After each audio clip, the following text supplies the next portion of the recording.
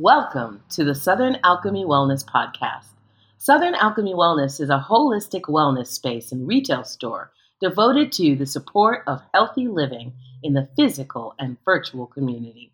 Our physical space is located at 4819 East Bush Boulevard, Suite 104. We hope that you will come in and see us here. I'm your host, Tracy Person. And I'm Darren Person, your co-host, and this is the Alchemy of Wellness Podcast. Today, we are talking about community gardening as a necessary healing modality. Our guest today is gardener, community activist, and friend, Dione Morales. We know and love her as Dee. We've had you scheduled as our guest for so long. We are so happy to finally have you here. Thank you for devoting your time and your energy here to our space. So welcome to the Alchemy of Wellness. Thank you so much for having me, Tracy and Darren. Yes, we have been working on this for a little bit. So I'm glad we're going to get it done and hopefully stay informed and in tune with what's going on in the community garden world. So, Dee, there's so many things that we could say about you because you're just such an awesome and colorful person. If we had to distill it down to like three fabulous things that you would want to be known for, what would they be? Three. Okay. So I would say number one is I'm true to who I am. I show up as me everywhere that I am. Yeah. Everywhere that I go. That doesn't change, whether I'm in the garden, whether I'm in the classroom, whether I'm just sitting at the beach. I'm me, and I don't hold that back. The second thing I'd like to share is that I'm very passionate about ensuring that people know kind of what food looks like. They don't necessarily have to know it all or want to know it all, but just a little something about something so that you can grow something. Does that make sense? It does. It makes a lot of sense. Do you feel that gardening is like a lost art that we should be trying to get back to? Absolutely. In addition to it being like the lost art, it's more so, I feel maybe disconnection is the proper word. Yeah.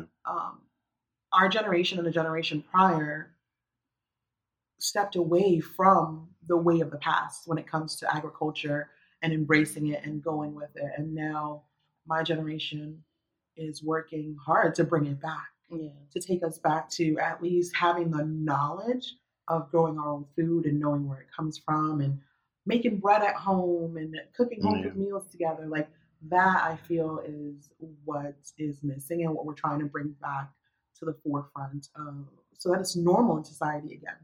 You know, a lot of us don't know how to hem pants and things of that nature, like bringing back the lost arts, I think is important. And being able to do it in a community setting, I think helps us all embrace it a little bit better. Because you may know a little bit more about something, well, you do, but, that you can share with us and people that don't know how to actually get some things done, like your tea magic. So my connection to gardening and to Dee really stems back to the work that I did as an educator. I noticed that communities of color really did not have access to fresh food. And growing up as the daughter of a real plant daddy, my father always had plants in the house. He took real pride in creating his garden, and the granddaughter of a sharecropper, and I call it a farm. He called it a garden. It was always important to me to touch the earth, to do gardening work, and a lot of my teaching work revolved around school to farm to table projects with kids. So when I came to Tampa, I was really excited to find Black farmers and Black gardeners. And I had no idea it was going to be as hard as it was, to the point where I literally got on Instagram and looked up Black community gardens, and I didn't really find any. The only one I found was 813 Hood Garden. And I messaged Dee, and she got right back to me. And it's been the start of a beautiful relationship. Yeah. So I want to throw it to you, Dee. Talk to us about like your gardening journey, how you come to this work. So with gardening, I've really been doing it for all my life, really. Grew up in Trinidad on a rice swamp. So I grew up already into it. My parents had chickens and goats, and we would go up the hill to harvest. I had family that lived near a cocoa farm, so being able to run through the cocoa farm growing up, that exposed me into the love that I have now for just connecting with growing and knowing that I can go outside and harvest my herbs for my meals and, teaching that to my kids. Seeing my 5-year-old run outside and be like, Mommy, you missed a strawberry. There's a strawberry ready, or there's blueberries, and him like being able to experience that firsthand has really been a thing. Dee, why do you think gardening should be a part of health and healing? I feel like at this point, especially having gone through the pandemic, we've all survived the pandemic. So we have to give ourselves a pat on the back for that. But having experienced and lived through that opened my eyes to the fact that there is this disconnect between food and how it's grown, and between the fact that you can utilize garlic for both culinary and medicinal purposes, realizing that you can use rosemary the same way for medicinal purposes as well as culinary. And being able to have people open their eyes to that and become aware of it, I think is important. You are a community gardener, though. And I did say an activist. And I think that people mistake what an activist can look like, just like they don't always understand that teaching is not just you in front of a classroom. Like every time I see you take people into your garden, and I know that you have children that are coming into your garden and learning about how to create these sustainable lives. Like that's learning, that's education. So, what are some of the challenges that you find that you're facing with this activism work, with this community gardening work? Um, I think the biggest challenge for me is getting the people to embrace it, especially where we are and the space that I'm growing in. It's one of the food deserts because it really is. And being able to get people to have the time where they're already, struggling to make ends meet is a challenge. Being able to have the kids feel safe enough to come on out and, grow and learn and be embraced and be curious about the things that they're seeing, I think is really important as well. As we've been looking at society, there's been a move, sort of like a grassroots movement towards medicine going against big pharma. Do you feel that this is a movement against big agriculture as well to develop these community gardens? I don't feel like it's going against it, but it's about reducing our carbon footprint for certain things that we can manage ourselves. Some of the things that we get, we're not going to be able to grow everything. We definitely are not in a community garden setting. We hope to, but realistically, I don't feel like it's going against it because we still depend on them for a lot. But being able to take certain things into our own hands that we can grow here on a local basis and then get other people to embrace it and grow them at home for themselves would empower us all. So it's not necessarily going against it totally, but more so working with it to leave less of a footprint. That makes a lot of sense.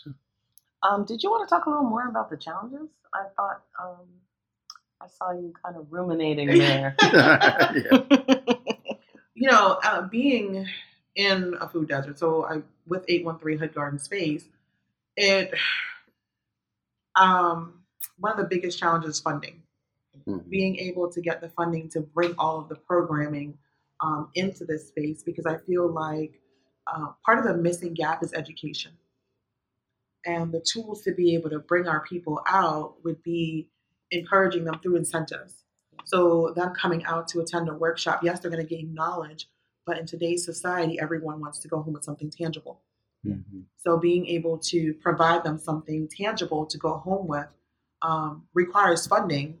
And hopefully, right now it's been a struggle, but I'm speaking it into the universe that sponsors and funders will come out, so that way we can reach more people. We're going to manifest that. That's going to happen. Most definitely. Thinking also about your purpose. This one is it's hard. It's heavy. It's a big bag, but it's more so about allowing people a safe space and working on everything. So we're working on the mind, body, and soul while in the space. So that's the purpose of 813 Hood Garden Space. We're going to teach you how to grow your own food so you can go home and have that confidence. We're going to show you how to do whether it's yoga or the dance classes, so to get your physical body engaged. And then mentally, we also have connections with, Gage coming out and doing like the sound bath and things of that nature, and just when Nikki does her meditation. So being able to um, teach and treat the whole being is really what I feel like the purpose is. Being able to show people what in the world. Like yesterday, I had a guy stop by mint. He didn't know what fresh mint looked like. He's familiar with mint tea, Yeah. but I showed him outside of the garden. There is a small herb garden that we've put out there so people can, just harvest and utilize. And he was like, well, a lot of us don't know what that is, don't know what these things look like. So thank you for putting this stuff out here. And I was like, wow, being able to just share and enlighten people as to what things look like and how they can actually use it. Because of the fact that a lot of people don't necessarily know what things look like, we're using it as a classroom on that level, the introduction of what things look like, even introducing it to the children. So it's a classroom. It's a classroom where we are also, like I said, mind, body, and soul. The art. You're gonna come in there. You're go find a leaf that you want to paint, or go find the flower, or whatever it is. Herbal harvesting, because we have the medicinal garden, which is currently growing. I'm adding more things as we speak to it, so that people can actually know. Ask their pharmacy. I call it a medicine cabinet. So having your own medicine cabinet at home is important. So at least knowing what some of these things look like and being able to share some of the cuttings of things that I can actually do that with in itself is I don't know what to call it, heartwarming. Being able to share that. But knowing how vital this is to have community gardens, what do you think is holding most communities back from establishing their own community gardens? Right now, I don't really even feel like it's establishing. There are community gardens in every pocket of every neighborhood. It's a matter of people reaching out and finding it, people actually supporting the community gardens, because at the end of the day, some of us are putting things into pantries, some of us are going to schools and sharing them there. Some of us are actually just embracing the fact that there are people that need food that can't come out, or that, like, the senior community, especially, they're very vulnerable. So coming into a community garden space and supporting from that measure, you'll be reaching other people that are in need. What do you love the most about your work? Knowing that I have now opened your eyes to what it looked like. A lot of people that have come through the garden didn't know that a bell pepper, what the bell pepper plant looked like, or as simple as like yucca. People have seen yucca in the supermarket, but they have no idea what a yucca plant looks like. Seeing strawberries grow on the strawberry plant, like all of that is what keeps me going, being able to enlighten folks. I know coming down here as an herbalist, there were all these different herbs that I was familiar with as a northeasterner, right? There's a whole northeast botanical school of herbalism. I feel like working with you is almost like it's like a slow retooling of my knowledge. There are all these different herbs that grow here in Tampa that I didn't know did what they do. They look like weeds to me, but they're actually herbal medicinals. So I really thank you for that aspect of teaching. Like, it's that side by side work that we're doing together that informs both of us, But you have some things on the horizon. What upcoming events do you have on your calendar? They're not necessarily on the calendar yet, but they're in my head, so they're coming. They're definitely coming. One of the biggest things that I'm working on and looking for some help to do is what I'm calling Feed the Block. I have this map of in the area that we service that I'd like to tackle and have the neighbors of that particular block come out to embrace the workshops that are coming. We're going to have nutrition workshops. We're going to have more of the gardening workshops. We'll have the tea workshops. We'll have just having them come out to engage and be a part of building what the community needs. Like, for example, just again, the gentleman that I spoke to yesterday, he's like, okay, I want to know what that is and what that is and how do I use it. Like I told him, euca leaves are edible. He didn't know you can cook that down like collard greens. I didn't either. That's yeah. So it's all of that, being able to just open people's eyes. But definitely the Feed the Block initiative.